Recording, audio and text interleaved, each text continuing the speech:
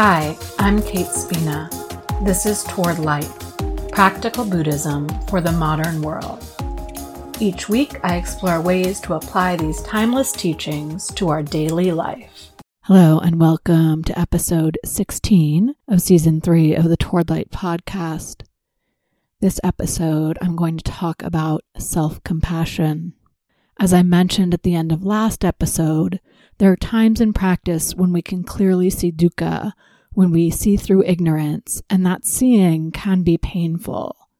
Maybe we see how impermanent things truly are, or maybe we see how active greed, aversion, and delusion are in our minds, or maybe we see that we've been fooling ourselves into thinking something is quote-unquote perfect when in fact perfection doesn't exist.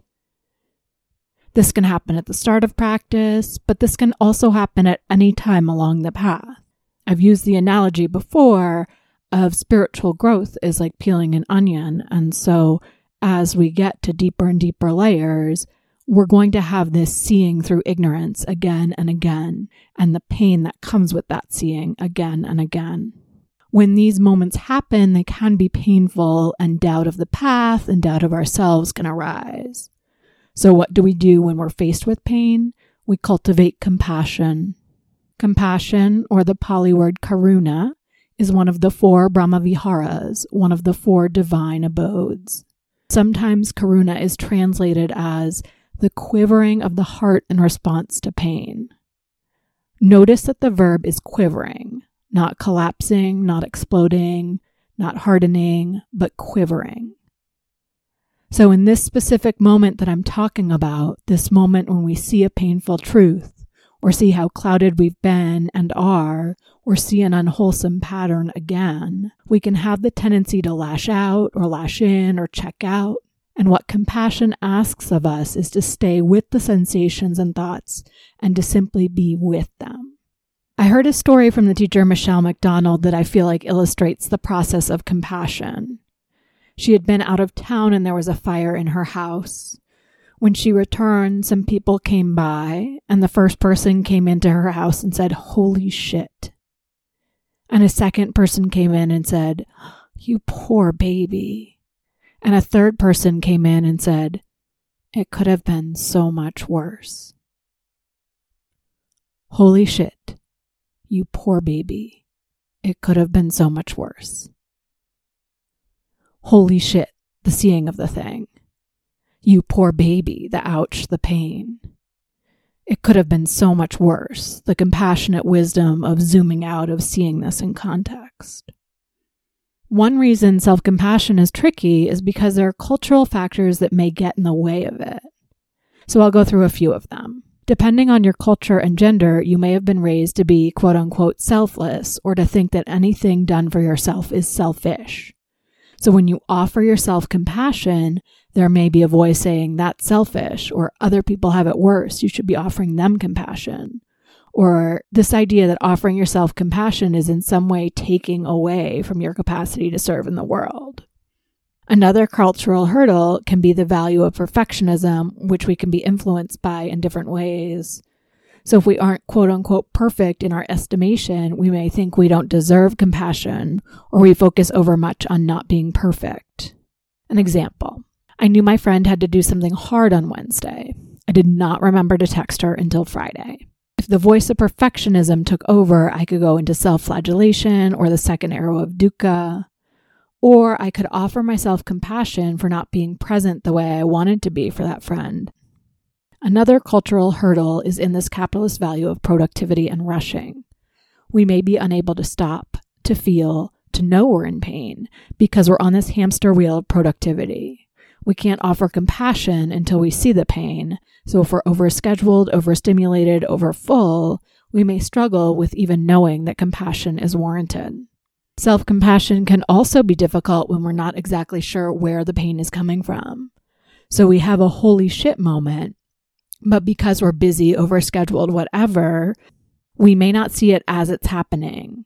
Or that holy shit may be a compilation of stuff that's built up over days, weeks, months, or years. Another example. I met my husband in July of 2019. We moved in together, adopted a dog, were in COVID lockdown together, got married, traveled around Mexico. I had a surgery, and we settled in Mexico City, all in a 2-year span. And that's just what was happening between us, let alone our families and COVID deaths, etc. So once we got settled into our apartment in Mexico City, I experienced a depressive episode. And it took me a while to realize that I hadn't been feeling all of these major life events as they happened, so they collected and became a big holy shit. Once I saw that, I could A, offer myself compassion, you poor baby. And to be clear, in that moment, self-compassion included starting to work with a psychiatrist. And B, zoom out and see it in context. It could have been so much worse. Not to minimize my feelings, but to feel more connected to the ordinariness of dukkha in this human life. I've talked about the simile of the second arrow, but another simile about the arrow that the Buddha shares is if you're shot by an arrow, before you pull it out, you don't need to know who made it, what they carved it with, what type of wood it is, what kind of feathers they are, blah, blah, blah, blah, blah. You just take it out. So with pain, we have a tendency to want to figure it out or fix it. And compassion is simply asking us to be with it. We don't need to unpack it. We need to be with it. We will get insights, we will get understanding by being with it. But we don't need to quote unquote figure it out. We're not our own self-improvement project. This is not a fixing thing.